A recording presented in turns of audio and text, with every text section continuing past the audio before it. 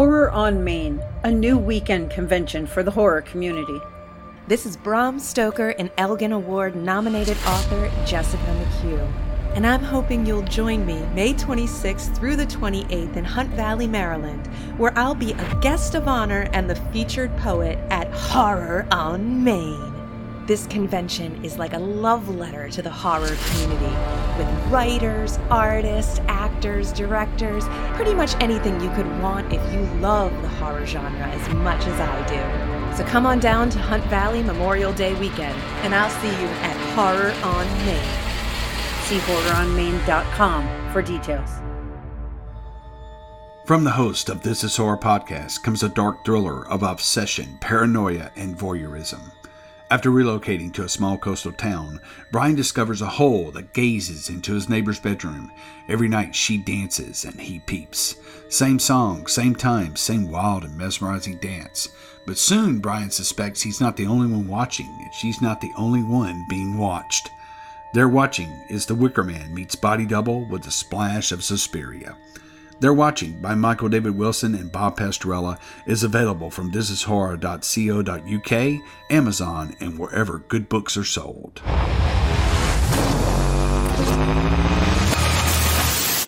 Hi, I am Erica T. Worth, author of the Indigenous literary horror novel White Horse, which is out now with Flatiron Macmillan. And it is about Carrie, who is an urban Indian woman who loves heavy metal and loves horror, but despises her mother because she believes that her mother abandoned her when she was 2 days old. And when her cousin Debbie discovers an ancient bracelet of her mother's, and Carrie touches the bracelet, her mother's ghost begins to haunt Carrie, and a monster invades her dreams. And Carrie decides that she needs to find out what happened to her mother after all. And some of the inspiration for this novel is urban Indian life in Denver, Colorado.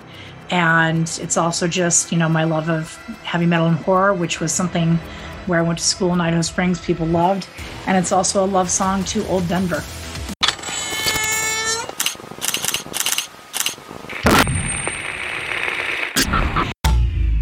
Hey, it's Well Red Beard. I appreciate you being here. I'm back full-time on my channel. I would love for you to come over and subscribe. Just search Well Red Beard on YouTube. I delve deep into horror. I've spent the last 3 years reading a ton of independent small press horror. There's treasure to be found there, and I go out there and find it for you. I'm not afraid to tell you the books that aren't great while telling you the books that are great. I don't break hearts or hurt feelings, but if a book doesn't work for me, I will tell you that, and I'll tell you why. I'm on a new mission now to go back and dig into some great horror from the 80s and 90s. I'm working my way through Robert McCammon's books. I'm going to look at all of Peter Straub's work. I'm going to do Brian Keene. I've got aspirations to go back and do J.F. Gonzalez, a lot of the greats, so you have a good idea of where to start. I have a video up for J.F. Gonzalez's Survivor, so you can see what all the fuss is about. I recently read Cormac McCarthy's Blood Meridian, so you can see what all the fuss is about. I just want you to come over and subscribe. I'm trying to grow the thing. I appreciate you taking a look at it. This is Well Red Beard. I hope you're enjoying all your books as much as I am. If not, you're reading the wrong damn books. And it's nice that the bald men have the majority stake in an episode for once. No, for once. Well, I just minutes before I logged on here, my grandson, who's 11, he just got glasses today, and his mom sent me a picture of, here he is with the glasses. And I said that, no, my wife texted, oh, he looks very handsome. And then I texted back saying he needs to shave his head if he wants to be really handsome. So not sure that's going to happen anytime soon. But I'll catch up eventually, but right now it's just this nice red color that it has been my whole life. And I want to keep it as long as possible. You got some on top. Mine, see, I mean, I patchy and stuff for a long time, and then, but it was like COVID, and I just went, well, what the fuck? It grows off. Let's see. And I had a full professor beard, and I thought, yeah, let's shave that off. And I shaved it off in stages, like on Facebook, and I did like down to the long sideburns and the goatee, and then I shaved the sideburns off, and then I shaved the goatee off, and then I shaved it all off. And man, and I did this posting it, and you wouldn't believe how freaked out people got. My fans got on Facebook, and they're screaming and wailing. I'm going, guys, it grows back in like a week or so, right? If I just stop shaving, it'll come back. And so on a whim, I shaved my head too. It was like a year ago, maybe 2 years ago, Christmas. You wear it well. Just a year ago. So I just went, oh, what the heck? And we did it. And I went, I like this. And I think it looks pretty good. And you know what the real kicker is for me is I love to go camping and hiking a lot. And the ball just really works for camping and hiking because I hate having like greasy hat hair and sweaty hair and all kinds of stuff. And this way I can feel comfy out in the woods for a day or two and not feel like I desperately need a shower. So I absolutely get that. Yeah. And any questions, guys? Can't talk. All right. Well, that's bad if you're a podcast host and you can't talk. So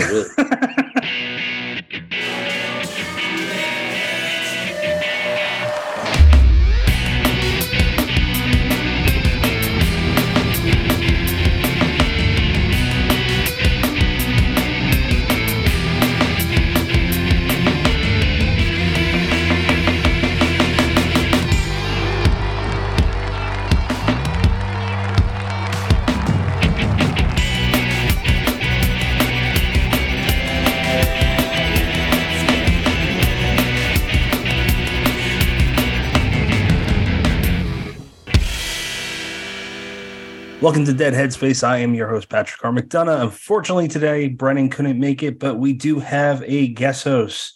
More handsome. What? Who said that? TJ Tranchell. Welcome aboard, sir. Say hello. Hello, Dead Headspace followers. I am happy to be here. Happy to fill in. And we're talking to a guy that has written more books than probably most of the guests that I've had on. I guess Joe Lansdale would be the only competitor here. That is Kevin J. Anderson. Say hello, Kevin. Hello, Kevin. Or, you set that up. You knew it was going to happen. But Joe's a friend of mine, but I think if we're going to stack up our books and hit each other with them, I'm going to kick his butt because even Joe can't. I've got 175 books, I think. So, but I love Joe's stuff. I mean, I've been writing him fan letters for 30 some years. So he's a great guy, and I love his books. He's hilarious, and that's actually how he replies. So that's pretty funny. What got you into horror?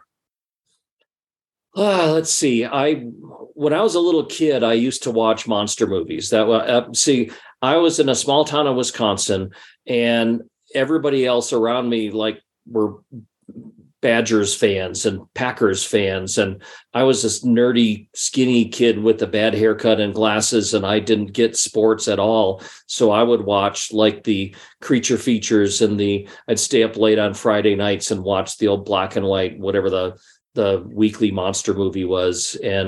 And yes, I'm saying I'm old because what most people don't realize is you didn't used to be able to just go watch whatever movie you wanted whenever you wanted to. You had to look at the TV listings and go, oh, I better stay up till 2 a.m. because House of Dracula is on and I've never seen that. And you didn't even have video recorders to do it. So you had to watch what was on. And I watched lots and lots and lots of old horror movies. And I was just a full-on science fiction, fantasy, horror geek. I read comics. I loved reading the creepy and eerie and Vampirella comics. And so, I loved ghost stories. And in my mind, I know there's specific differences between the genres, but to me, I wanted to read anything that was not normal life in Wisconsin. So I read The Hobbit. I read The Stand. I read Something Wicked This Way Comes was one of my favorite books when I was 12 years old or something like that. And I just got into it. I honestly read the complete works of Edgar Allan Poe. There was like a 6-volume set in the library, and I went through all of them and got a little bit older, and I read all of the H.P. Lovecraft stuff and I love monsters, and that's how we kind of got started. So the movies came before the reading for you then? Yeah, I mean, because I was watching the movies when I was like 6, and I would read. I started getting books when I was 8 or 9 and stuff. I would go to the library and I would just eat up everything that was science fiction or fantasy, but the movies were on every week, and it was the sci-fi cinema was on Saturday afternoon and creature features was on Friday night.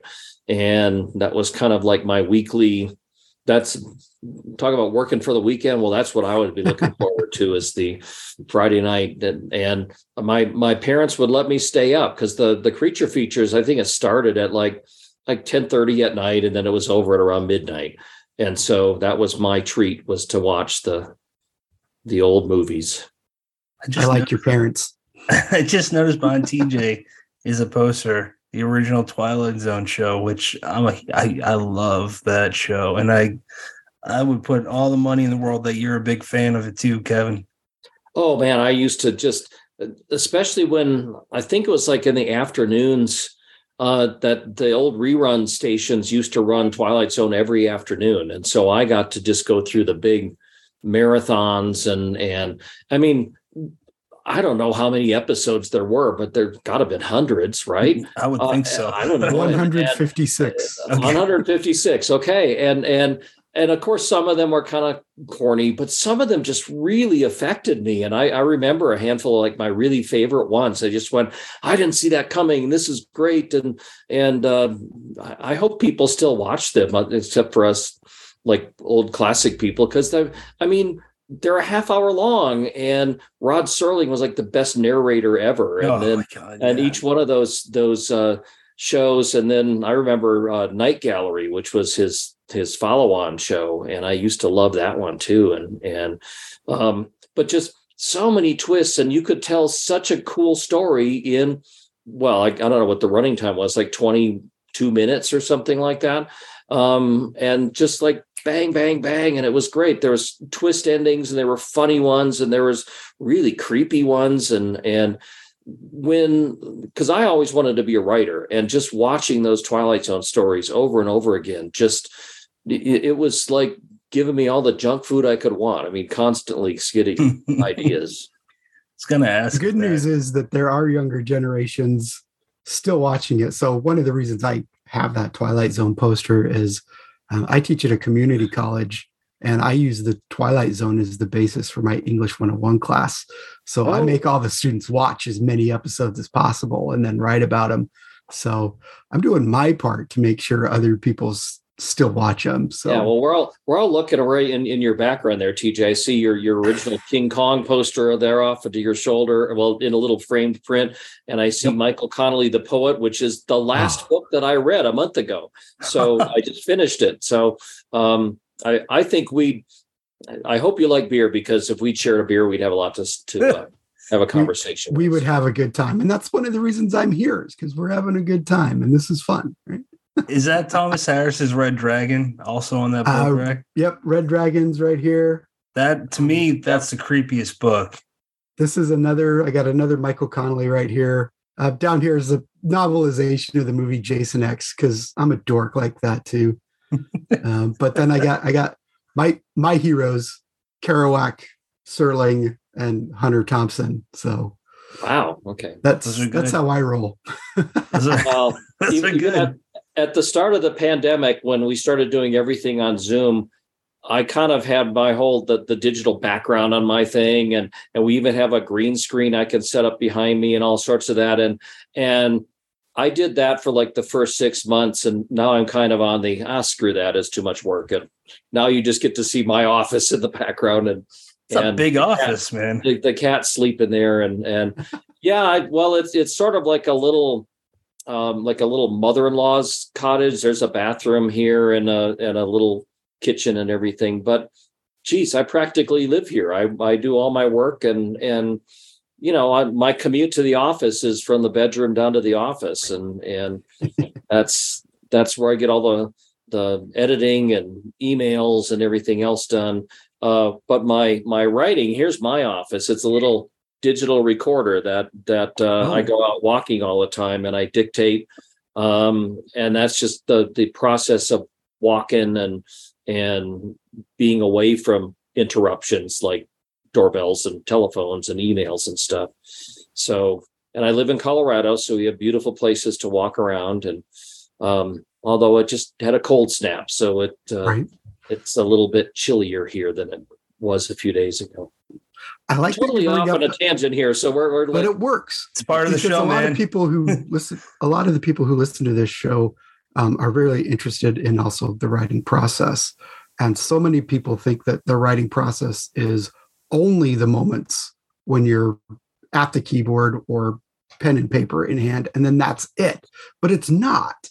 And so what you're doing, like you just said, is you're speaking stories as you're going along, and that's all part of it. Like, it's not just the interior stuff, you're getting it out. And then my question for you then is, how much easier is it for you to then take those recordings and turn them into written prose on the page? Well, when I'm dictating, I've been doing this for decades. I mean, I started doing this back when it was an actual micro cassette recorder that you would have to turn over when you filled up one side of it. But I think more creatively that way when I'm out. Not only am I away from the interruptions, but there's been many studies showing that creativity increases when you're like doing physical activity, when you're like moving and I mean, how many times you get ideas in the shower when you're got pounding water? Man, that's a good point. Just out walking around, but also like if I'm out on a trail, and again, I live in Colorado, so I'm up in the Rocky Mountains or in the forest or something. We have something called the Great Sand Dunes National Monument here. And you can imagine I might do some dune writing when I'm trudging along on the sand. And I've done some Star Wars stuff. I remember doing one when I was up, I'd been snowed in the Sierra Nevada. So I was out kind of snowshoeing on this trail, and I was breaking the snow on the trail, and it was cold and it was white, and I could smell the snow and hear the wind and get all these sensory details. And I was writing one of my Star Wars books about Han and Leia out on the polar ice caps of Coruscant. And it just like being around all that, you get, if you're just sitting in front of your computer staring at the words on the screen, you're kind of in like this sensory deprivation thing. And like how do you get inspired by what the rustle of leaves sound like, or what the smell of pine needles are and stuff. So I think that it helps the writing, but also I'm pretty good with dialogue because I'm speaking it. So I'm not typing something that no human being would ever speak out of their mouth. And my audiobook narrators have often made a point that my books are some of the easiest ones for them to narrate because all the sentences flow. Well, the sentences flow because I spoke them in the first place. So that it kind of, if you're typing, you don't notice that you're putting 5 words that start with the letter W in a row.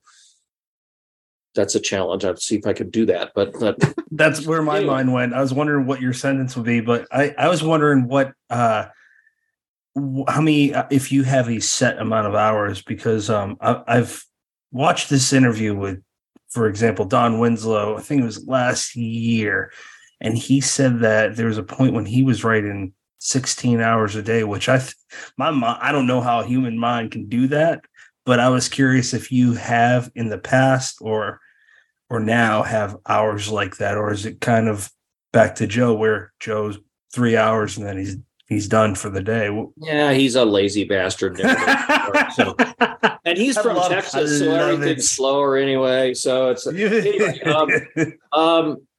it sort of depends on what the deadline is. I mentioned before we started this that I'm on a real killer deadline right now, and I have one more day to get a book finished and sent off to my co-author.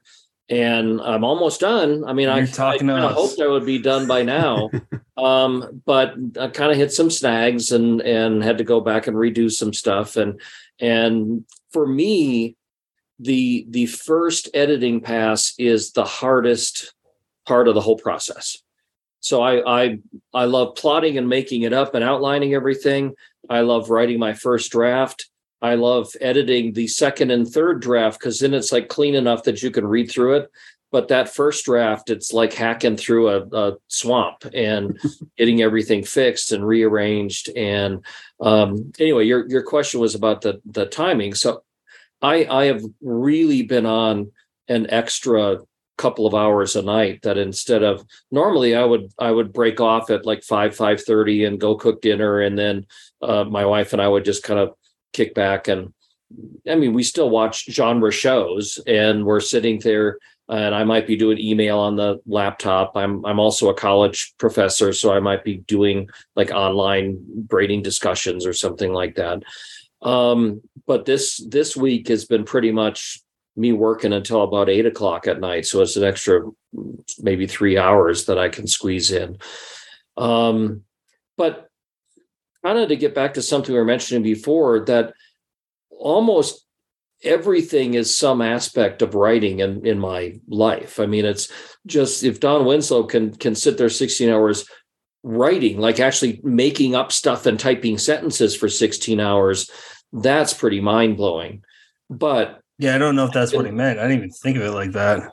But I mean, I can go out. I can. My best time is in the morning, so I can go out and like write for a few hours. But meaning, I go out walking with my recorder, so I'll go out and dictate. I can, like on a normal regular day, I can do maybe 3 chapters, and each chapter is 7 pages. So that's like 21, 25 pages a day. And then the afternoon is editing stuff. And because that's a whole different part of your brain than creating it in the first place. And I run a publishing house. So there's constant emails and business and ordering books and doing contracts. And that's nonstop. And like I said, I'm teaching a whole graduate program in publishing at Western Colorado University. So that keeps me busy. And just dealing with emails and Facebook and Twitter until it completely melts down. And Elon's put in hyperdrive, man. Don't get me off on that rant. You started it. Elon's going to destroy it, man. I have one of those blue checks on my name, and I earned it, damn it. I had to submit things. I had to prove that I really was who I am. And now you can pay $8 and say, I really am whoever I make up that I am. I mean, there's a George Washington account. There's several Chucky accounts. There's a Jason Voorhees. Like, did you see what we're recording? What happened today is that a fake account from Lilly Pharmaceuticals announced that insulin was going to be free from now on, and Lilly Pharmaceuticals stock went to zero on the stock market today. It totally crashed, and it was a totally fake post, totally fake account. And hey, freedom of speech doesn't matter if you just cost that company millions of dollars. Well, it's not even the company. I didn't know that. It's not even the company, man. Think about all the people that affects, all the situations. Let's not go there because this isn't a horror show, so we can't talk about things like that. Anyway, but I think to get back to your original question about how many hours, it's like I'm always working, because even when I'm just like, before I go to bed every night, we have a nice jacuzzi bathtub, and I love to just kick back in the tub and kind of relax, and that's where I get to read. Well, with my grad students, we're editing an anthology right now that every year the grad students put together a new anthology, and this year it's called Merciless Mermaids, and like awesome. The really dark side of mermaids, and there's some really nasty stuff. Well, they got 502 submissions in, and they had to read through the slush pile, and they rejected all of like the bottom tier and then the next tier. And we're now down to like only 100 of them left. And so now I'm starting to read through the cream of the crop. So every night when I kick back for my reading, relaxing time, I've got like 4 or 5 manuscripts in front of me every night, and I'm reading through slush pile manuscripts. That's not pleasure reading. I mean, I enjoy them, but that's still work. That's still part of my writing job. So is that hard copy or digital? Just out of curiosity. I prefer to read in hard copy because I can scribble stuff in the margins, like tighten this up or fix this or whatever. And besides, I'm in a bathtub, so if I drop my iPad into it, it's not really as easy to fix. So, I read on my iPad. I just narrated a whole bunch of the Dan Shamble audiobooks. In fact, I'm narrating all of those audiobooks, and I sit there with the iPad and you just kind of scroll up as you're narrating with those. So I'm a big advocate of e-readers and iPads and whatever else you want to do, but there is still some part of me that I kind of prefer the real book. There's a book that there's a lot of books I want to read for pleasure reading, but I just can't keep up right now with all the other stuff that Brennan and I are reading for the show. This is one of them, and it's not small. Watership Down by Richard Adams. I've never read it. You are far behind if you're just a Watership Down now. I've never read it, man. I know I should have by now, but I know that it's the bunny's a little misleading. It's not a children's story. I read it back when I was, I think, in 9th grade or something, and it stuck with me. I could rattle off some of the scenes in it that I remember, and don't watch the movie. It was not that great, but don't accidentally let your children watch the movie. That's the big one. Oh, look, bunnies. No. That's just one of them, though. I mean, there's not enough time. And there's this. I want to show you guys one more. I want to see if Kevin or TJ, if either one of you have read this. Peter Straub. What's the title? This Houses Without Doors. That's it. Yep. I've read some of his. I haven't read that one. So that's the one. Let me. The collection. Josh Mellerman and John F. D. Taft were talking about it, so I bought it, and I haven't read it yet. I haven't got the chance. Here, that one. Yeah, you got it. Oh, nice. That's cool. Yeah, that means a whole lot more now since we just lost Peter Straub a month ago or so, right? It was been very recent. Yeah, I did the Borderlands press boot camp a few years ago. He was the guest teacher. Talk about that. Amazing. If Kevin's okay with that, though, talk about it. If he's all right with it, because I would like to hear that just for a minute. Yeah, go ahead. He's a lot like you, Kevin, like really invested in literature, and genre and things like that, and so giving of his time. Like there's 24 students in that class from all over the country, and he made at least a little bit of time over that 3 days for everybody. So I sat in this hotel room with him for half an hour, which it costs money, but that's amazing. You can't pay for that. I did, but still, just the experience of that is just absolutely amazing. And to see him kind of like you, Kevin, except he's notebook and pencil, but he used those Blackwing tip pencils because it was the Steinbeck pencil. And so that's what he would write with, and just all the time. Like he could be looking you in the face and taking notes. Yeah, it's almost journalistic in that way. And that was a really cool weekend. So we all of us writers, we're all like one big family, and sometimes it's like the Addams family, but we're still all one big family.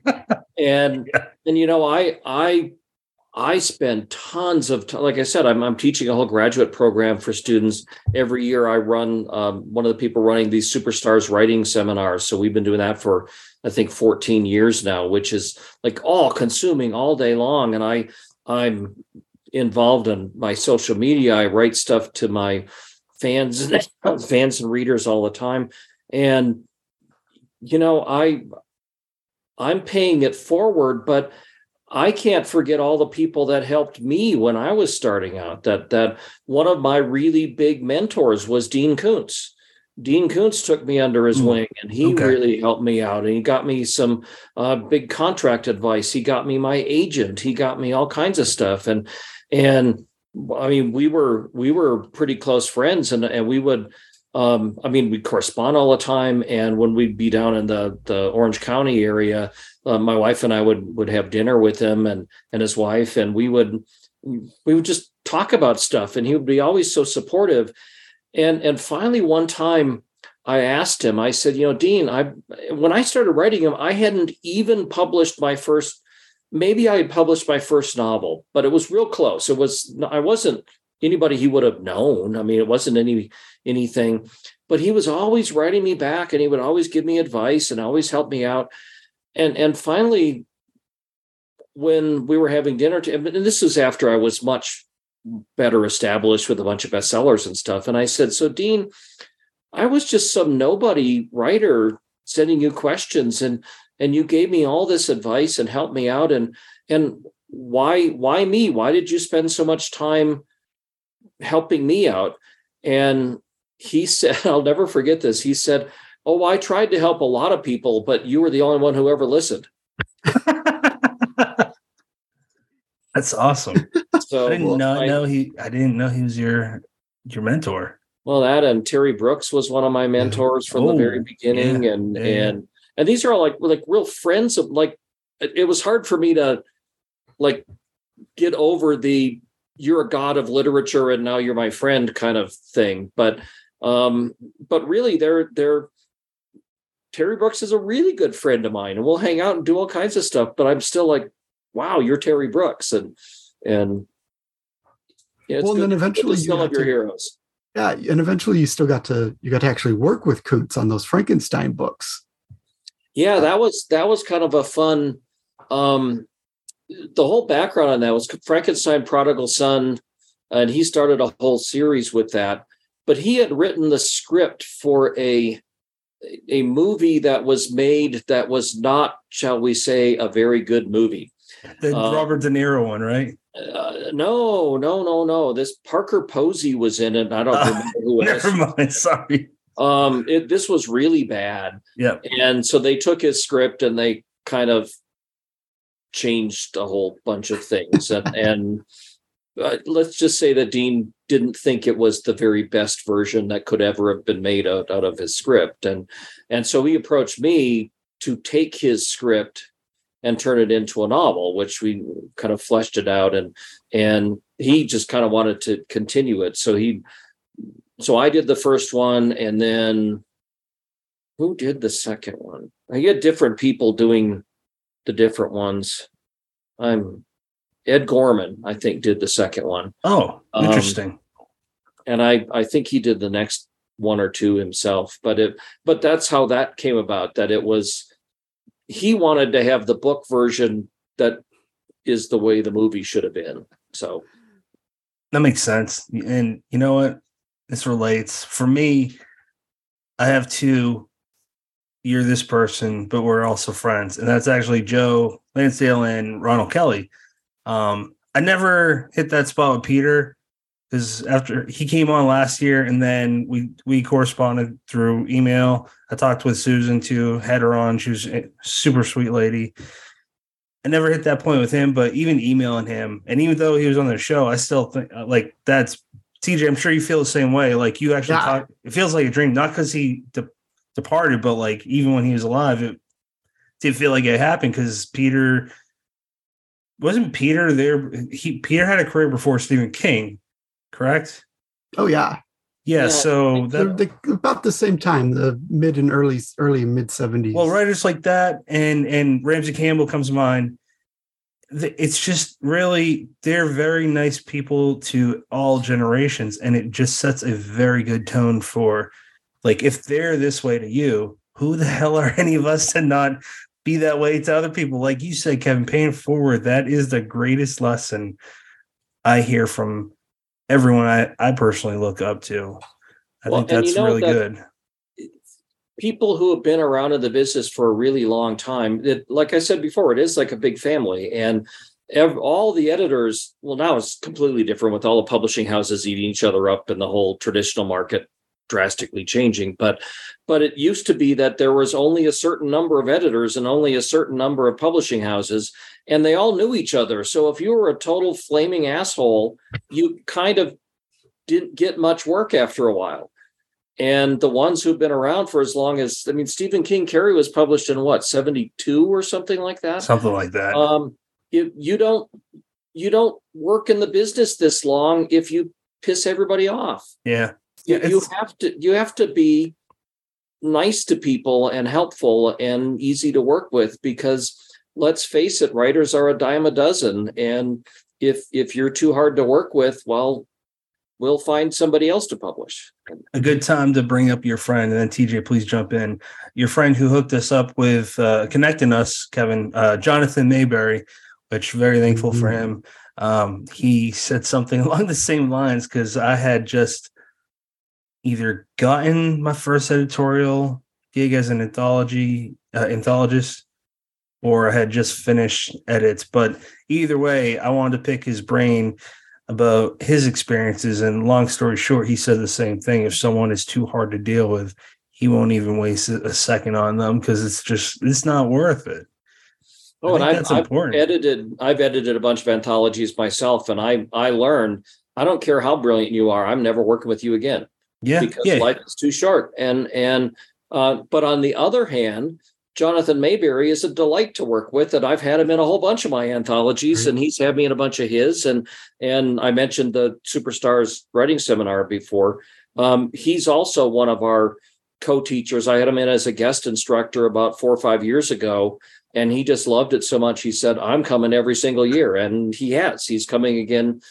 This February is our next one. And he always comes to that. And he's just so generous and helpful and giving of his time and expertise. And that's just kind of what we do, because we're freakishly nice people. He's a big teddy and bear. if you look at those 80s anthologies, like the height of like horror, fantasy, and sci-fi anthologies, you get those top tier names that sell the book, and then you get some really great surprises who went on to successful careers later. And then there are just dozens and dozens of people that you never hear from ever again. And a lot of it's like, what happened to them? Like, they got in this book with these well-known people, like they had that moment, and then poof, they're gone. Well, sometimes one of the things you got to think of when you're writing short stories for, trying to get your short stories published, it's sort of like an actor going to audition, and you fail way more often than you actually get the part. Yeah. And a lot of people had stars in their eyes, like they got one story published and they're now going to quit their day job and do something else, and then they can't get another story published. But then that is, whether you're an Olympic athlete or whether you're an actor or whether you're a writer, that's just the way of the world, that you have to practice and fail. And then you succeed and get a story published, and then you fail 20 more times. And not everybody's cut out for that. I mean, if I hadn't been turned down by so many girls in high school for dates, I would never have gotten so used to rejection all the time. So, but that is, people think that I'm just going to get rich and famous and publish a book, and oh boy, did they get their eyes opened up. And this is actually a really cool example. I've told this story a bunch of times, that one of after my Star Wars books came out and I started appearing at a lot of these kind of comic cons and media conventions and things, in the earlier days of those, that there was only like two. I was like the writer guest, and they would find some actor as a guest. And so the two of us would do panels together and things.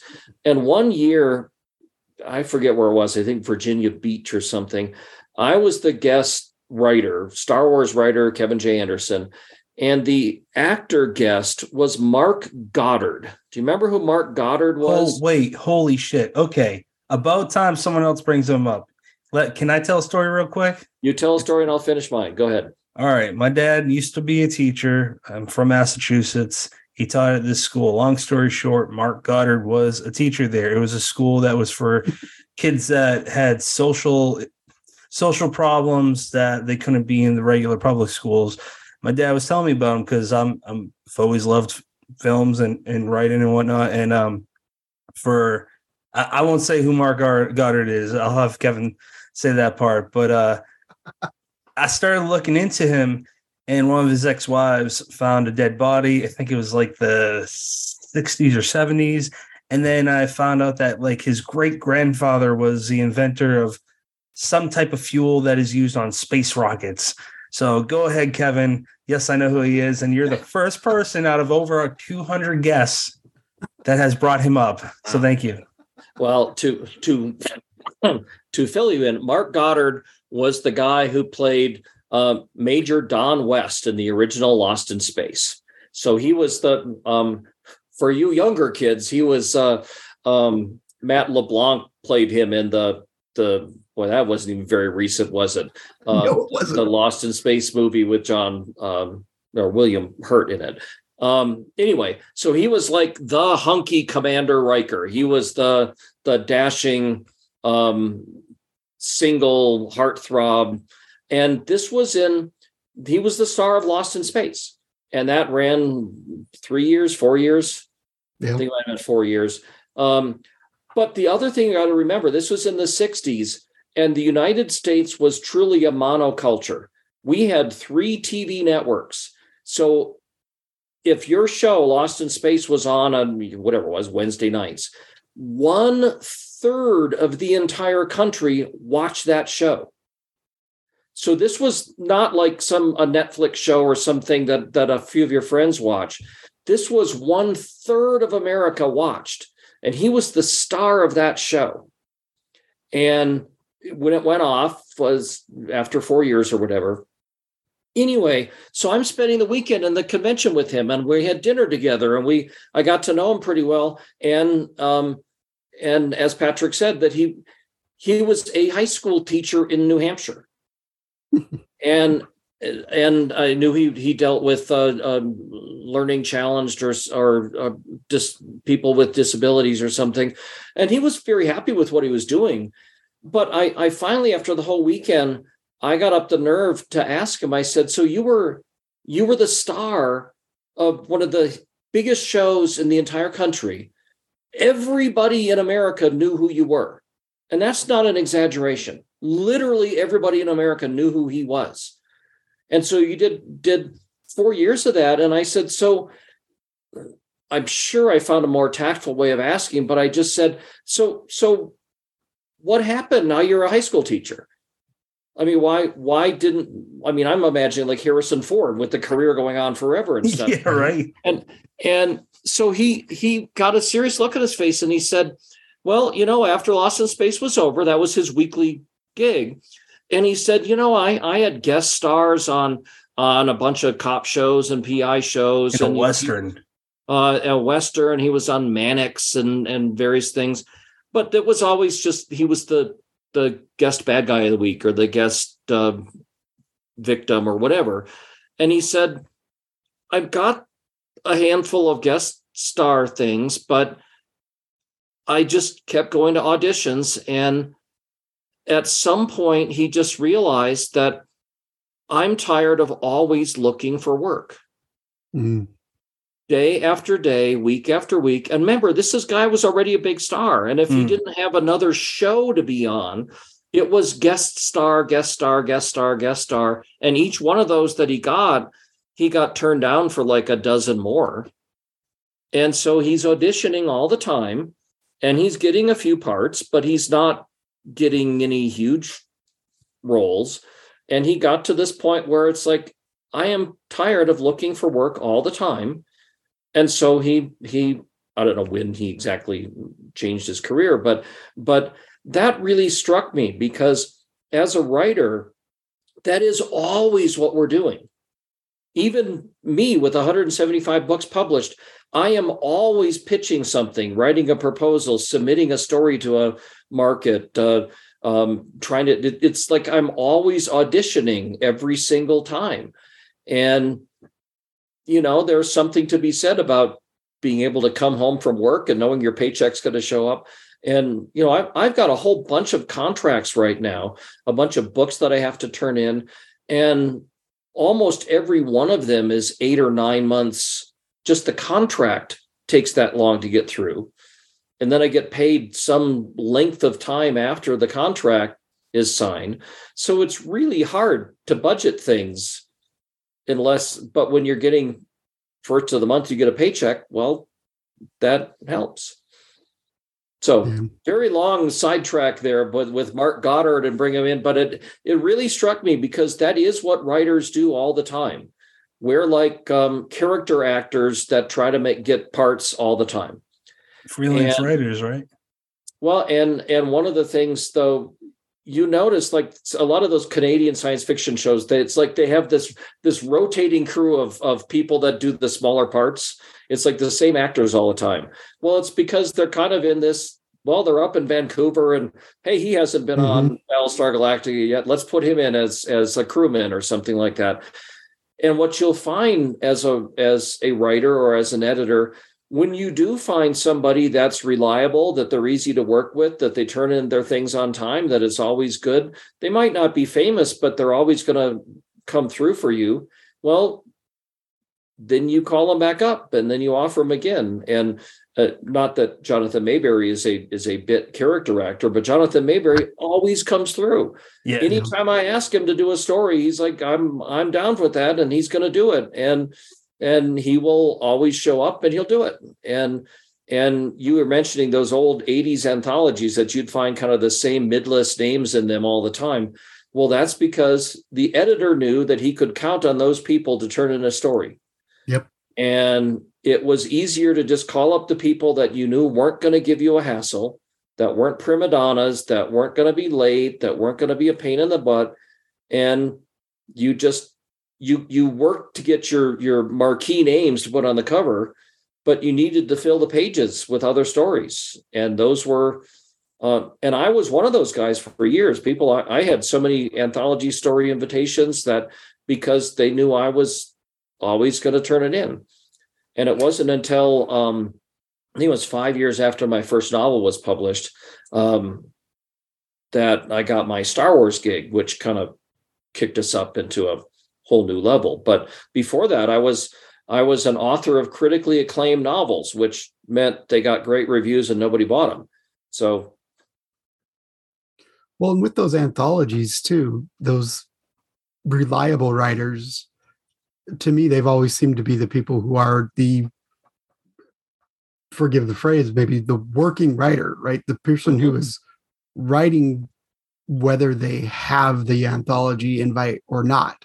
Like they're constantly crafting a story. Like it's not, oh, look, here's this submission call. I think I might get an idea for that. It's like, no, I have a story because I'm working all the time and I have something. Here you go. And or they know how to write a story. They know how to write a story in 2-3 days. Yeah. And I'm not I'm not making them sound like hacks. I write a story in 2 or 3 days. If it takes longer than that, it's not cost effective because you only get paid a couple $100 for a story. So if it takes you 3 weeks to write one, you're not doing a very good job of paying your bills. But, right. but seriously, once you know how to do it as a working writer, you go to work. Mm-hmm. And I don't have any patience for the kind of the artsy fartsy, like, oh, I've got writer's block. I just can't write this month. I'm like, well, do doctors get doctor's block? Do lawyers get lawyer's block? Do teachers get teacher's block and they don't come to work? Or bankers don't say, I just don't feel like handling money today. Well, no, it's your job, damn it. Go to work.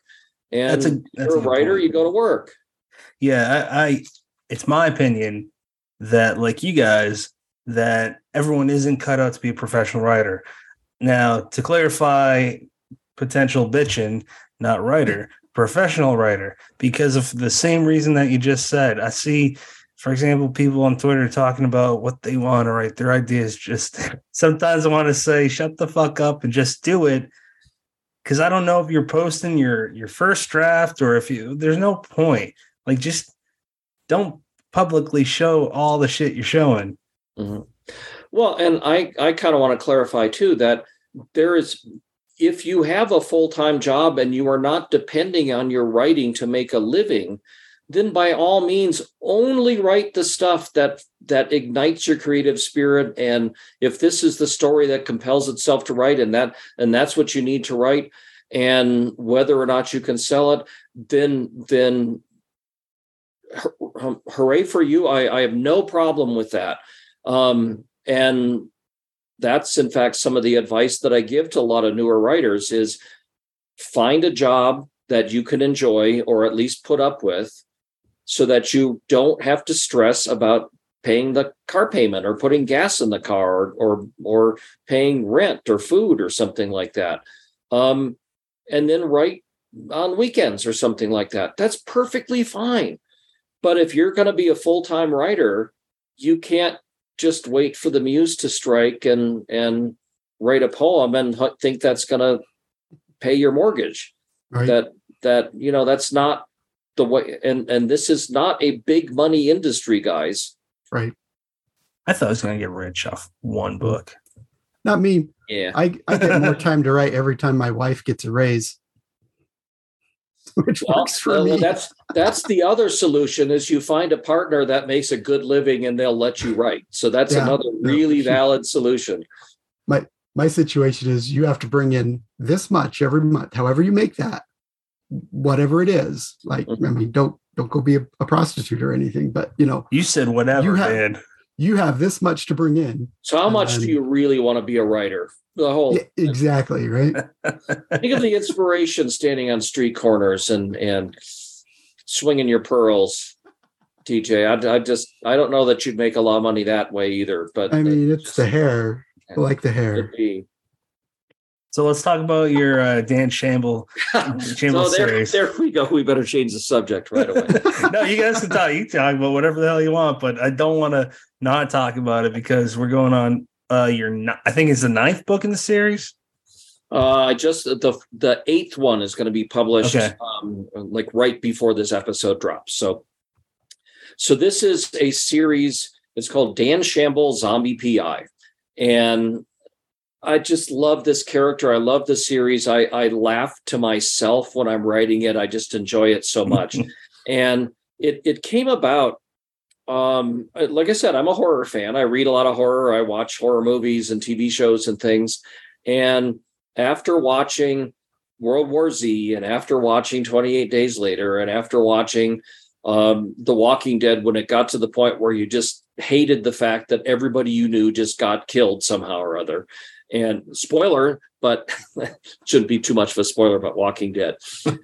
But it just got so grim and so nasty and depressing, every zombie thing that I watched. And I went, you know what? It's time for Spaceballs.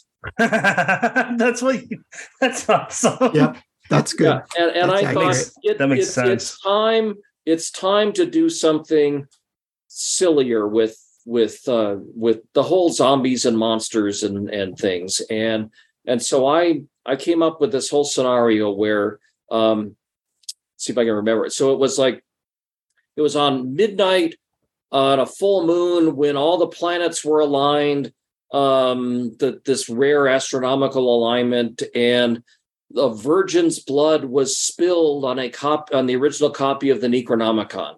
Well, the Virgin was actually a 50-year-old librarian, and the blood was spilled because she got a paper cut. But it still was Virgin's blood on the Necronomicon, and the planets were aligned, and that just did this shift, and it brought all of the monsters back, the werewolves and zombies and ghosts and ghouls and everything. And so after, this is all before the book starts. So after all that uproar, well, turns out that monsters just kind of want to live their lives like everybody else does. And so they kind of move to the unnatural quarter, sort of a New Orleans-like thing. And all the monsters live in the city, and they have problems just like any other people do, that they get divorced and they lose things, and they have property disputes. And so my guy, Dan Shamble, is a human private investigator who works in the a natural recorder, and he's got a partner who is a bleeding heart human lawyer, and she wants justice for the monsters because, of course, all the laws are not written with monsters in mind. And for instance, one guy is trying to break the prenuptial agreement with his wife, who has become a werewolf because she's not the same person who signed it, and so he's trying to get out of what he's owes in the divorce settlement, and let's see. So it just goes on and on. And he's a detective, private investigator, and then he gets killed on a case. But he comes back as a zombie, and he's back from the dead and back on the case. And these are all, it's like The Naked Gun. I mean, they're really stupid, really full of puns and dumb jokes. And one of his first cases is this vampire comes running in, and he's terrified and needs protection because he's seeing pointed wooden stakes everywhere and thinks people are trying to kill him. And there's a mummy who comes shambling in. It's all that was my favorite apart. part. The mummy. It does. The mummy come in, and his name is Ramen Hotep, and has nothing to do with dried noodle dishes or anything. But he's suing to be emancipated from the museum because he's a person, damn it, not property, and he shouldn't be on display. And there's people being harassed by their poltergeist drunk uncle, and so the whole thing, it's like the Rockford Files meets the Addams Family, and it's played for laughs, and it's really ridiculous all the time. There's dumb puns throughout, and he just solves crimes or cases with missing art objects, and like there is an artist who has a depressed artist who had painter's block, and so he killed himself. But then he came back as a ghost and found the whole death experience very inspirational. So now he's painting all over the place, and he's just releasing his new painting, which is a bunch of large-eyed, cute zombie puppies. So it's the kitschiest painting you can imagine, but his heirs are really upset because if he starts painting again, then all of the previous great works by this artist are devalued because they're no longer one of a kind, because now he's cranking out paintings all over the place as a ghost. And it just goes on and on from there. So I've got 2 short story collections and 6 novels, and the new novel is called Double Booked, and it comes out November 22nd. And Double Booked it's got doppelgangers. It's the publisher, because I get into my publishing stuff, the publisher who is releasing the special 12th anniversary limited edition of the Necronomicon, which is signed and numbered, even though the author has been dead, and it's bound in human skin. Or for the silver edition, it's bound in lambskin, and the copper edition is bound in cardboard or something. And so they've got the special edition coming out, and we have a whole adventure with their car breaking down, and they have to take it for service to an auto repair shop, which is run by gremlins, and they're great at installing defects. And there's the rogue werewolf cop, Harry, who's written his own memoir called Make My Day, and he wants to try to publish his own memoir about the scandals in the werewolf police department. And anyway, it just silliness ensues, and I love these things. It's been optioned for a TV series 2 or 3 times, and we just hope that it's going to get picked up. But anyway, the whole series, it was originally published by Kensington Books. They did the first 4, but then they here's kind of my snarky traditional publishing thing. These are fun books. These are short books. These are hilarious books. These are a quick read that you're done. And the traditional publisher didn't want to bring them out any faster than one every year or year and a half. Mm. And I went, no, these should be out like every 3 or 4 months. And so after they did 4 books over the course of like 4 years, I got the rights back, and I've republished them under my own publishing house, Wordfire Press. And we wanted to redo all of the covers. And so I've got this team of wonderful, beautiful, talented cover artists and designers, and they all live in Ukraine. And so I hired them to do the whole redo of the Dan Shamble series, and they sent me some samples, and we agreed on the design, and I loved it, and we started them working on it. And then the war broke out, and they're starting to write me saying it might be an extra 2 days to deliver this cover for number 3 because we lost all of our power and we've been in a bomb shelter because Lviv is being bombed by Putin's missiles. Jesus. So how can you not say, sure, take the extra 2 days if you need it? So anyway, if nothing else, if you just look at the covers of the series, in fact, here's my real plug that we'll give to everybody. I've got a whole web store where it's signed copies of all my books on it, and it's wordfireshop.com. And you can just look at the Dan Shamble covers there and buy them, of course. But if you don't want to buy them, just have a look at them. I think that the redesign has been just fabulous, and I love what they did with them. And again, this is number 8. And what was great was after I got the rights back from Kensington, and then I published a couple of short story collections, and then I did one new novel. I knew I had a lot of fans out there for this series because they kept asking me about it. But I've got Dune contracts and I've got all these other books. And it's like, so how do I squeeze in writing a book that nobody's going to pay me anything for it? And, you publish it and then they get sales. But it's a little hard to write a whole book if it's just entirely on spec, especially when I've got all these other deadlines. And so I put together and ran my very first Kickstarter for the new Dan Shamble book. And boy, was that a great experience. It just blew up all over the place. And I made 3 times what I was expecting. Holy shit. We had Congrats. 650 backers, and I got to pay for the whole cover art redesign all the way through. And so I will probably be writing another Dan Shamble novel next year, and we'll probably also do a Kickstarter for it. And I narrated my own audiobook for it. But one of the really fun things with the Kickstarter is call back to the early part of the show. Remember, this is how I write. I use my digital recorder. I dictate all the chapters.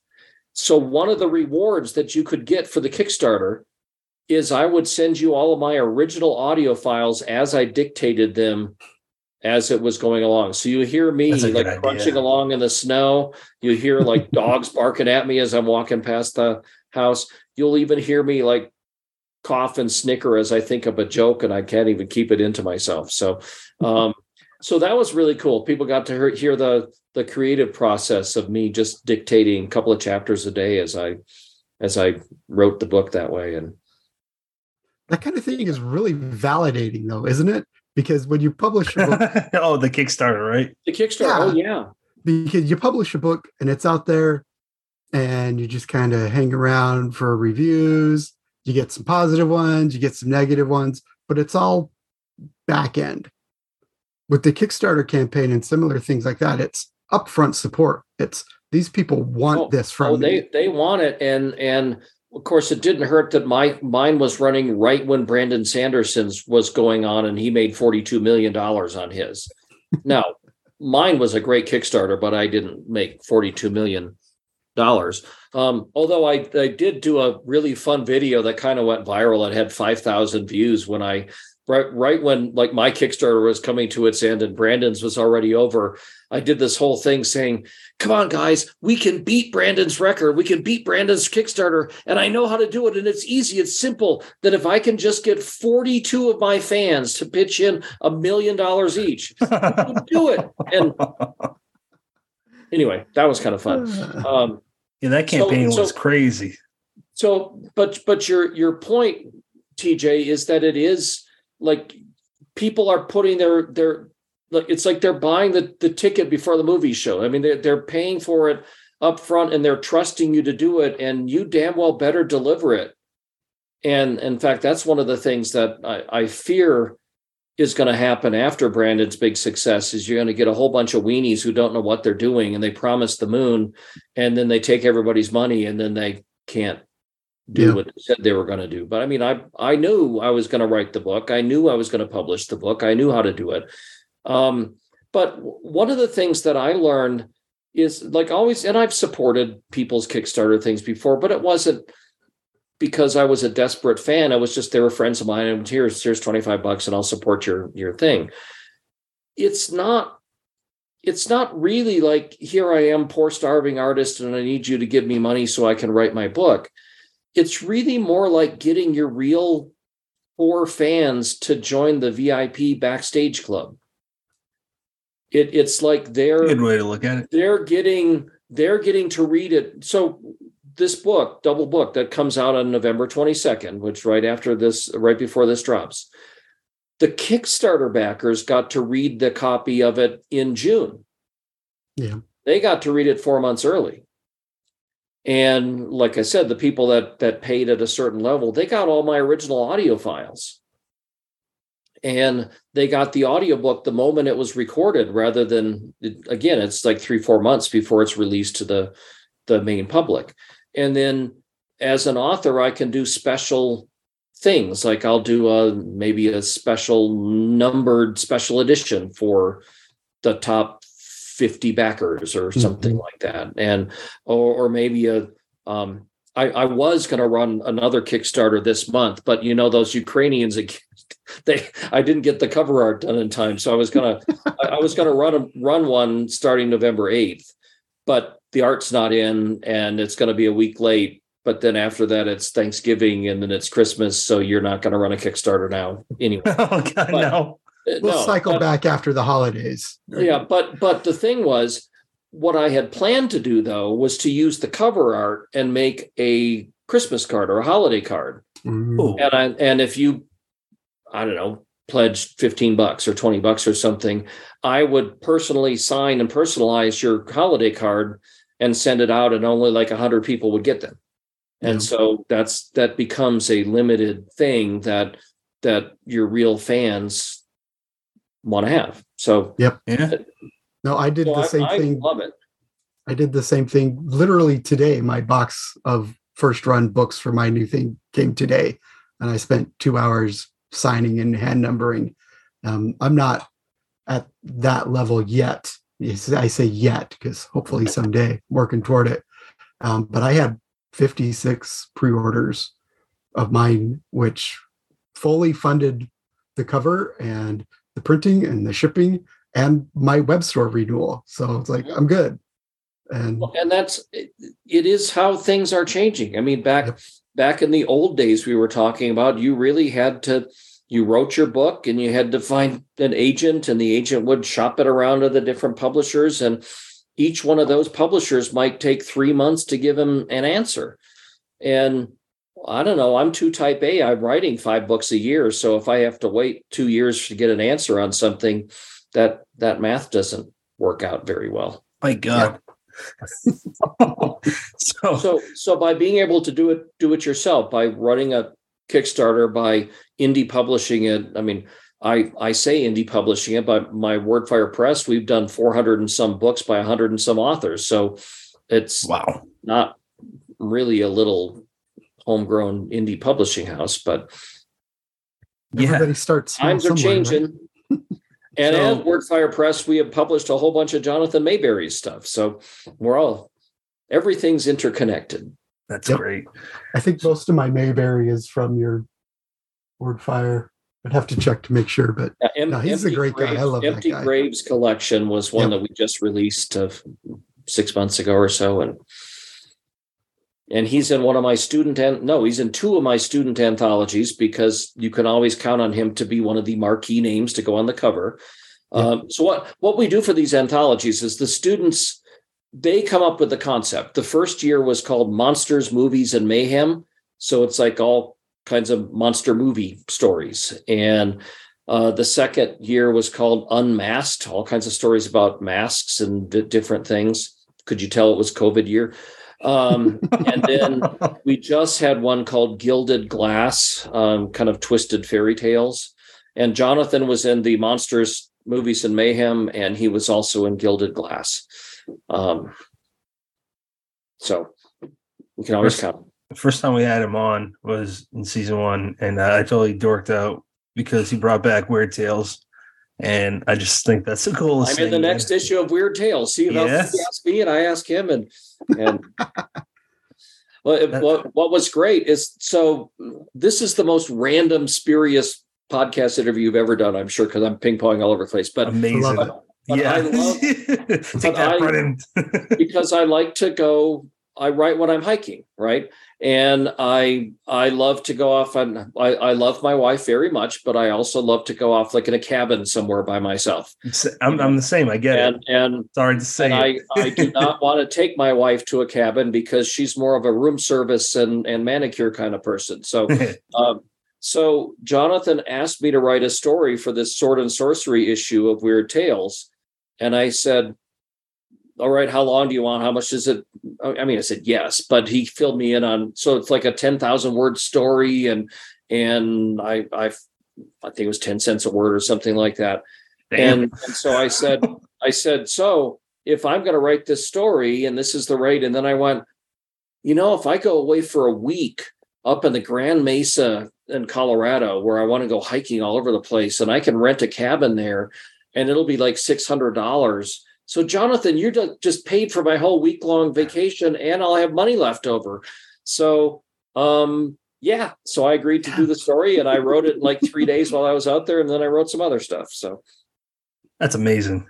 I want that. So I think it's really important to point out that you are very clearly a successful, no matter what metric you success as, you're a successful novelist. There's no doubt in that. And I bring that up because you, a newer writer, comparatively speaking, Paul Tremblay, he still teaches full time, and he just got, his movie adapted by M. Night Shyamalan. I can never say his last name right, but there's a lot of cases like that, and you named all the reasons why, but I just think that's important to emphasize, because you never know who's starting out or whatnot.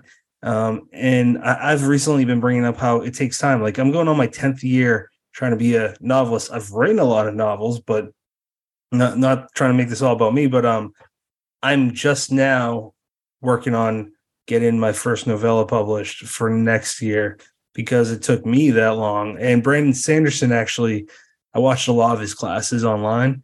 He look him up on YouTube for the listener. They're really informative, but he said a good metric is about 10 years. If you want to make a career out of writing, that by 10 years is kind of around the time when most people will find their voice and get everything's clicking. And I feel like that's true, because I'm literally going on my 10th year and things are making sense now. I remember I said Dean Koontz was my mentor. One of the things that he said, and I used to have it literally typed up and put on my wall above my desk, was that as a writer, remember that your first 1,000,000 words are all practice. Mm-hmm. And if you can get paid for your practice, then good for you. But your first 1,000,000 words, which is for people who don't think like this, your first 1,000,000 words is about 10 or 12 novels. Okay, that makes sense. Yeah. Your first 1,000,000 words is practice. And if you can get paid for your practice, great. But otherwise, it's still practice. And you're not wasting your time. You're learning your craft. TJ, jump in, man. I got to hear what you think. Well, it's the same. It's another sports anthology, right? The kid that starts out playing Little League baseball, that keeps playing, might someday make the major leagues and actually make some money. But for even the one of them, there's all the kids that still keep playing with that dream, right? Who aren't getting paid for practice and paid for games, and there's a lot of minor league ball players who make 30 grand a year and travel the country, right? With still that hope, but they're not all going to make it. And all of them were the best players on their high school and college teams, right? So it's tough. And if you have that point of, this is all the years that I promised myself to do it, and then you give up, okay, good for you. Somebody else will take your spot. Well, and I also have a thing I always talk about the if you look into all of these flash in the pan overnight successes, you'll find that they're really not overnight successes. They've been kicking their butt and working on it for 10, 15 years. Right. And right. Tremblay's another good example of that, because, he had suddenly these larger hits and you think, oh, look, here's this new guy suddenly at this. And then you go back and like, no, there's actually 3 or 4 novels before. Yes. And yeah, it wasn't overnight at all. Well, and look, I really like teaching. I like paying it forward. I love working with my students. It gives you a whole different kind of rush or a high to see the students succeed and to watch them get it and to build them up into your peers. But I won't lie, I'm not at all unhappy about the really nice university healthcare insurance that I get, because no matter how successful you are as a writer, you got to pay out of pocket for your health insurance, for those of us here in the United States, at least. And it was getting, because I just turned 60 and my wife's a few years older than me. And there are like magic numbers, like when you turn 50 and stuff, then all of your premiums skyrocket. And I was full-time writer. She was a best-selling writer, but she's basically runs our business here. Just the two of us were paying out of pocket $25,000 a year for health insurance. Well, who's got an extra $25,000 a year lying around? It's a lot. That's not something that you can do. I mean, I believe literally most quote unquote professional writers don't even earn $25,000 a year. So, there are reasons to keep your day job, especially if if you can put up with it, if it's a nice job. Or, I used to be a technical writer. I would write like users manuals for things, and I wrote safety guides for respirator use and things like that. Not the most exciting work, but I was writing. I was earning my living as a writer, and I learned really about grammar and book design and production and all kinds of stuff like that was useful. And I got paid vacation, and I got retirement, and I got health insurance, and then I published my first couple of novels, and then I got my Star Wars gigs, and I got more contracts thrown at me than I could possibly handle. So I said, yay, we're going to quit. So I quit my job and became a freelance writer. And that was great until after a while, you got to realize, oh, well, if I want a retirement plan, then I put my own retirement money in. And in fact, it was somebody, I forget who told me this, but it was this great analogy about, like, yes, it's great to be a full-time and freelance writer, that this is great because I can take a day off anytime I want. You know what that's called? It's called a day I don't get paid. Right. And I can take a sick day anytime I want. If I don't feel good, I can just take a sick day. You know what that's called? A day I don't get paid. And any day that you are not writing is a day you don't get paid. Yeah. So, damn, that's a good point. I'm going to take let's call this the most discouraging podcast that you've ever. No. It's important. That's the thing is, like, if you take this as discouraging, those are the people who are going to give up. If you take this as discouraging, the people who aren't going to give up are the ones that are like, yeah, I get that. I understand that. I'm still going to do my best to make it happen. And one of the things that I just said, I quit my job, but I didn't quit my job until my wife and I literally had 1 year's worth of expenses in the bank. That's smart. Yep. We socked it out so that if things crashed and burned, we had a cushion of 1 year's worth. We were living in the San Francisco Bay Area at the time, and that's when we moved out to Colorado, because by golly, things were a whole lot cheaper to build and live in Colorado than they were in California. So we built our nice house here, and you always look for work, and that's not a discouraging thing. I think it's kind of fun to be pitching things and doing it, as long as you're getting some yeses there in the stack. Right. And that's the job. I've got Well, a whole different story. I mean, I've been connected with the rock band Rush for a long time. I'm very good friends with Neil Peart, the drummer, who passed away a couple of years ago. And they just kept recording their stuff. Their mid 80s, they were having platinum albums and everything, but they kept touring. They kept recording new stuff. They kept selling. They kept their fans happy. And, in a creative endeavor, the worst thing you can do, if you have a really good year, don't ever assume that every year is going to be like that. Seriously. I mean, that's like, yay, I sold a big contract, so every contract is going to get big. No, doesn't happen. I used to make a real good living, and I got so much of my work writing all these movie novelizations. And I mean, that was when I was doing Star Trek stuff, and I did X-Files stuff, and those were great. But X-Files went off the air. And just think about this. If you remember, there was a time when just about every single movie that came out, there was a paperback book version of it in the stores. Mm-hmm. The Vampire Slayer. But I mean the actual novelizations, the Close Encounters of the Third Kind, and The Empire Strikes Back, and a lot of them written by you, Kevin.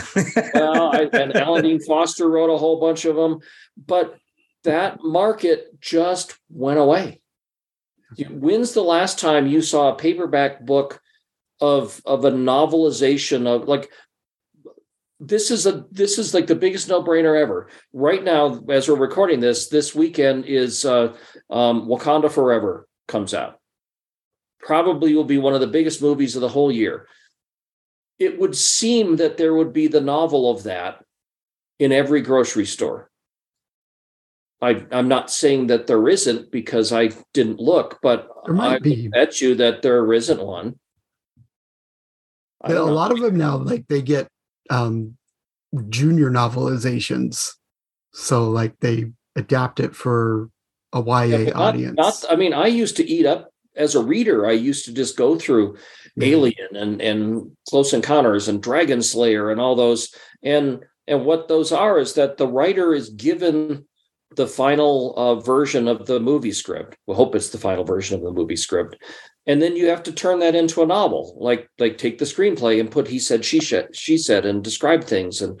And it sometimes it's tough because, as I don't know if any of your listeners have noticed, but sometimes movies are downright stupid.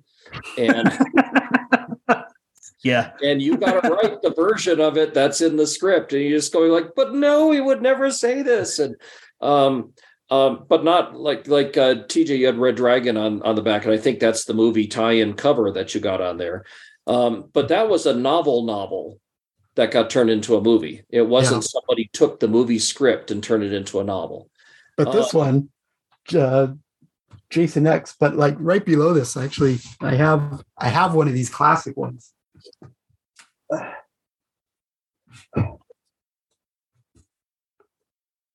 Yes. So I can't read it on the screen. Who wrote that one? James Caan. Okay, James Caan also did the Return of the Jedi novelization. I don't know anything about him, but I know he did a fair number, and Halloween was good work. Yeah, but all three of those new Halloween movies were novelized. Yeah, I got this signed by Tim Wagoner. I asked him, and he thankfully signed it for me. But that's only because I know him. that is a real that's a rarity now because they don't do that very often. Partly it's because Hollywood has gotten so absolutely paranoid they won't let anybody have access to the script. Yeah. But the other thing is that because a movie comes out so fast on Netflix, you used to buy the book because you couldn't go to see the movie over and over again. Mm-hmm. I just checked. There's no novelization of Wakanda Forever. There is a graphic novel, but it looks like it's a comic book. Why wouldn't there be a graphic novel? It looks like it's targeted for a younger audience. There's no novel though. Yeah. Yeah. I think that's coming back. I would think there would be. I would think that that's a great way to make a lot of money. Even if the novel's not good, you're still going to make a lot of money off of it. But the real point of me bringing this up was that I was making good money at that. I could just pick up the phone saying, "Hey, what movies are coming out? Give me a book." And that entire, it's your writing career and publishing. It's like we invested all of our money in a Blockbuster video store. Oh my God. I know how that ends. But if I hate to keep saying how old I am, but when Blockbuster chain was so huge, and then there was Hollywood Video, and there's all these other things, I don't think it would have occurred to anybody that they would just vanish overnight. Yeah. No. I did want to ask you about going back to Neil Peart. How did you first become? How did you meet them? Like you obviously were a fan of the band first, right? Oh, I was a huge fan of the band, and in fact, my very first novel, Resurrection Inc., was inspired by their album Grace Under Pressure, and I put that in the acknowledgments of the book that this novel was inspired by the haunting Rush album Grace Under Pressure, and I wanted to thank Geddy Lee and Alex Lifeson and Neil Peart. And when the book was published, I got copies. I signed one copy for each of the guys, and I just mailed it off to Mercury Records. and didn't really expect anything. But about a year or so later, Neil wrote me back, and he had read the book and he loved it and wrote me a fan letter. Holy shit. At the bottom of it, he said, if you want to keep corresponding, I'd be happy to. And oh my God. And that was, 1990, I think it was. And so we were friends for like 30 some years. And we did a short story together, and he wrote the introduction to one of my story collections. And but then it was in like the late, I think 2010 or something like that. Rush was putting together, and Neil did all the writing of the lyrics. They were putting together a concept album, a steampunk fantasy adventure that was Clockwork Angels, which would be their last studio album. And Neil was writing me all these steampunk questions and plotting questions, and he just kept brainstorming these ideas. And like, I'm still this nerdy Rush fan, even though I've published all these books. And I'm just going like, oh, cool. He's asking me about stuff. And then after they had recorded a couple of the songs, they were still working on the album. My wife and I had lunch with him at a diner in Santa Monica. Nice. And Neil was just all excited about he loved this album and he loved the story, and it was the best thing that they'd ever done. And it wasn't going to be just like their album, but it was going to be like a Broadway musical, and it was going to be a novel, and it was going to be Ice Follies. And I'm a nerdy Rush fan going like, ooh, cool, Ice Follies. And my wife is listening more closely, and she said, a novel? Excuse me, Neil, but a novel? Who's going to write the novel? And Neil goes, well, Kevin is, of course. And so Neil and I, we climbed a mountain together and brainstormed the whole, because he had the songs telling a story, but they're just like little snapshots. Mm-hmm. And we had to do the whole world building and the characters and everything else and the plot twists. And so we climbed a 14,000 foot peak on a day off in between his shows, and we brainstormed the book, and I wrote the draft, and then we went back and forth, and this was just terrific. It's Clockwork Angels, the novel, and it came out. It hit the New York Times bestseller list the first week it came out. Damn. Won a couple of awards, and then from that, we kind of got the idea to do a second book called Clockwork Lives, which is like a steampunk Canterbury Tales all tied together with a bunch of the characters.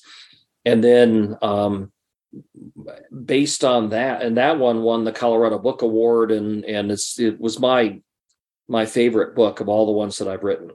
Wow. And really, it really is. No, that says something. Closer Man. to the heart. That's the Rush reference there.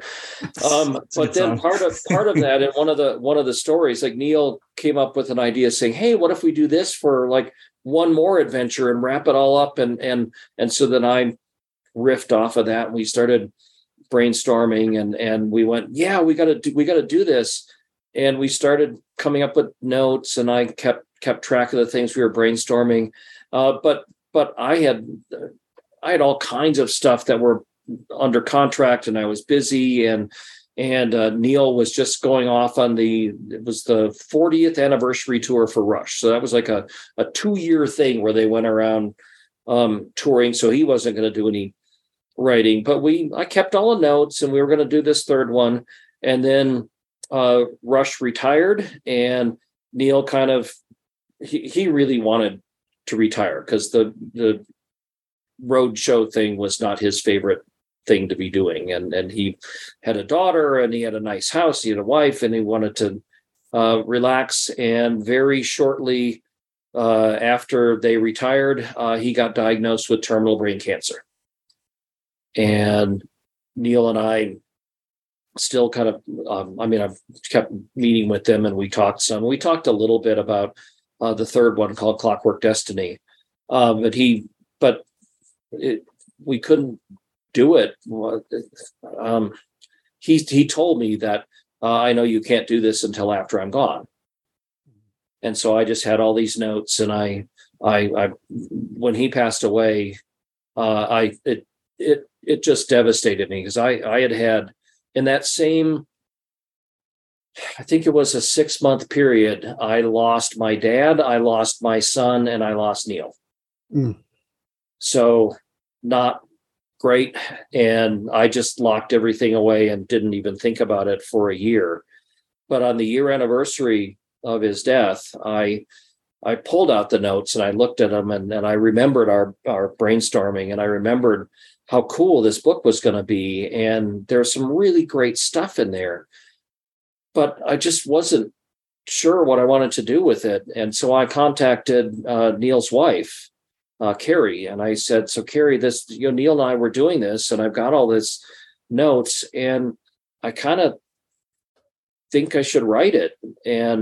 But I'll only do it if you think it's okay. What do you think?" And she gave me her full heartfelt blessing to do it. So I wrote Clockwork Destiny by myself, and it may well be the best thing that I've ever written. Really and truly. I can't read it myself without tears poured down my face. And that came out in June. So it's only been out a couple of months. And fans have loved it, and I just love how it came out. Those 3 books are just like I'm just so proud of those books. And I've written a lot of stuff, and I'm very proud of a lot of other things, but these are, remember what I said, that if you had a full-time job and you only could write the stuff that really were your passion to write, well, these would be the ones that I would write.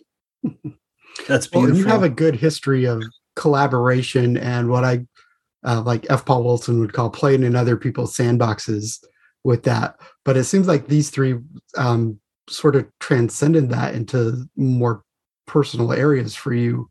Do you think that's one of the reasons, not just that you like them better, but that they are better? Like, it's not just, here, go write this for me, but it's that more personalized. I think they are better. I mean, they're, remember we were talking about the working writer, but then I think these are books that had to be written. And look, I wrote the novelization for League of Extraordinary Gentlemen. I'm happy with how it turned out, but that was the world's not going to stop turning if I hadn't done that book. But these books, I think, are something a whole lot more special, and they're beautiful books. They're by a Canadian publisher, ECW Press, and they just did the most spectacular job of them. And so there's my pitch. I loved it. Did you feel, I don't know if this is come off poorly phrased, but did you feel Neil's spirit with you while you were writing the third book? were there times when you kind of had to stop because I'm just trying to imagine myself in your shoes, and I feel like it would be hard to not think of him throughout the whole process. Well, I mean, his words are all the way through there because like nonstop, every one of the Rush albums playing on nonstop loop as I'm writing it, right? And so all of his lyrics, there may be like 1,000 or so little Rush Easter eggs in the books, little lyrical things dropped in, but also, in order to get back into because the first one was written in 2011 and the second one was 2015 or something. And so this was 2021 when I finally got around to doing Clockwork Destiny. I had to go back and reread the first two. And I'm a slow reader, so I did the audiobooks. And Neil Peart narrated the audiobook of Clockwork Angels.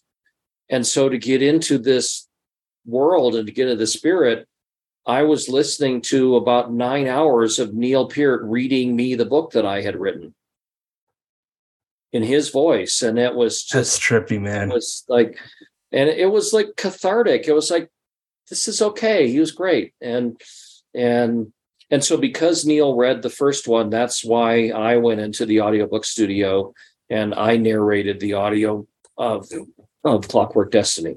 So he did the first one, I did the last one, and it seemed kind of appropriate that way.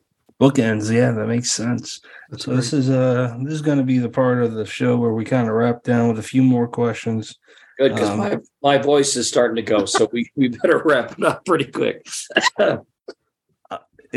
My question would be, what are you currently reading? But you talked about it a little bit earlier there, Kevin. Do you want to anything else you want to mention about that book? Well, what I'm reading right now is a whole stack of submission stories for Merciless Mermaids. It's what I'm doing right now. So. Yeah. TJ, what are you currently reading? I just started reading for like the 5th or 6th time True Grit because I'm about to write a Western. So I had to go old school. So yeah, True Grit. It's great. That's really interesting. I actually haven't read True Grit yet, surprisingly. I want to find a copy in a store, but I guess I'm going to have to go to like eBay or Amazon. I just want to walk in a paperback store. I've tried many times and find it, and they're always sold out. I don't know why. Well, I got to do the plug, even though people don't like it, but there is online bookstores that you can order from. That's true. I didn't specifically need to say Amazon, but there's BarnesandNoble.com. There are many. There's any number of other ones, and I mean, I've read a lot of books, and I have people writing me going like, I keep going into your bookstore looking for this obscure novel of yours that you published in 2007. Why can't I find it? I went, well, because they're not carrying 2007 books right now. They're just order it, and it's like it never occurred to them that they could go online and order one. And don't get all frustrated. You can find the stores. And I'll plug again. I have signed copies on wordfireshop.com, so you can get, and Clockwork Destiny. I've got it there, and Clockwork Angels. Oh, that's cool stuff. So I can imagine that you got a lot of Rush fans which is, I don't even know how high that number is, but you got a built-in audience. There's at least five. Right? Do you know the show Trailer Park Boys? Oh yeah. Oh yeah. Okay. Well, I'll bring it up. They're big fans, and in fact, the guy with the big glasses has appeared in at least one of their music videos. So yeah, I was gonna say I love that show and the movies. It was really funny watching Rush in that. I'm currently reading. I'm going back to it. I put it on pause for other books, but Blood Meridian by Cormac McCarthy. It's my first time reading it, and are you okay? Just have to. It's pretty weird. It's a weird ride, man. I'm also reading David J. Skiles. He's got this sampler. Because I bought some books from him. He sells signed books on his Facebook, and he sent a sampler of, I guess, their stories for other collections and whatnot. But that's what I'm reading right now. Kevin, where can people follow you? I am on Twitter as the word "the" with my initials, the KJA, and on Facebook, if you do official Kevin J. Anderson. Just problem with Facebook is they only let you have 5,000 people, and I max my 5,000 people, and so everybody keeps friending me, and I go, I can't. Facebook won't let you, but go over here. So, and then they all get whiny and go, but I want to be on your real page. I go, well, but I post the same damn thing on every single page. So, little rant there, but yeah. On let's see, Facebook, just look up my name, official. But wordfire.com is my website, which needs updating, but it does have a whole section on it about that master's degree program in case anybody's interested. We are looking for applicants for next summer now. Oh, very cool. And wordfireshop.com is, like I said, where we've got all the signed Dune books, the signed Clockwork books, the signed Dan Shamble books, the signed comics that I do, all kinds of stuff there. Oh, and those audiobooks, the Clockwork Angels and Clockwork Destiny, I have a whole bunch of those on MP3 CDs, so I can autograph them and send you a CD with Neil Peart reading Clockwork Angels, or pretty cool. Kevin Anderson reading Clockwork Destiny. So that is unique. That is not an item you can get just anywhere nowadays. TJ, where can people follow you, man? Oh, I am also still on Twitter at TJ_Tranchell, Tranchell, and on the web at tjtranchell.net. I'm the easiest person in the world to find because there is only one of me. Yeah, I've never heard that last name before, except for with you. And listeners, if you want to follow us, we are on Twitter, Instagram, TikTok at Dead Headspace. And Kevin, you got any final thoughts? Don't quit your day job if you want to be a writer. That's the theme of the episode. Well, I mean, that's look, I can think a whole lot better if I know that my power is not going to be shut off in the next 2 days. And the people don't, what am I trying to say? People don't understand how important it is for your imagination to not be stressed about stupid stuff like I can't afford to fill up my car with gas. And writing is like the least reliable way of earning a living, because even when you do sell something, it might take them 9 months to get you a paycheck or something like that. So or use TJ's method of just finding a really wealthy partner, and then you can do it that way. Not wealthy, but stable. She keeps the lights on. Well to do. TJ, you got any final thoughts? I'm not going to quit my day job. That's my final thought. My final thought is that TJ, I appreciate you being a guest host. Yep. You were great. I didn't even have to say jump in anytime you want. Seriously, you did an awesome job with that. And Kevin, thank you for being on the show, man. It means a lot. And we didn't cover really a whole lot in the sense of your career. There's just too much for one episode. So you got to come back when Brennan's here. Yeah, I believe I have a Kickstarter running in January or something, so we'll push that one. What's that for?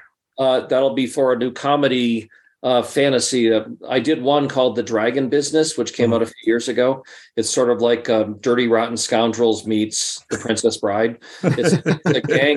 It's a gang of con men that sell their services as dragon slayers, but there's no dragon. I mean, they put like footprints all over the ground, and they burn a couple of huts down, and they say, "Hey, King, you got a dragon problem. You better let us kill it for you." And that's hilarious. And then, of course, there really is a dragon. And so, anyway, I loved that group. It's funny, like the Dan Shamble stuff, and I've always wanted to do a sequel to it. So my next Kickstarter is going to be in January, and it will be for a Dragon Business sequel. Awesome. That sounds hilarious. Yeah, your Dan Shamble books are funny. Next week will be episode 174. That will be with Sina Palayo, Children of Chicago author. Yes, and the guest host for that will be RJ Joseph. Listeners, as always, you have many podcasts to choose from. Thank you for picking us. That's it. That's a wrap. All right.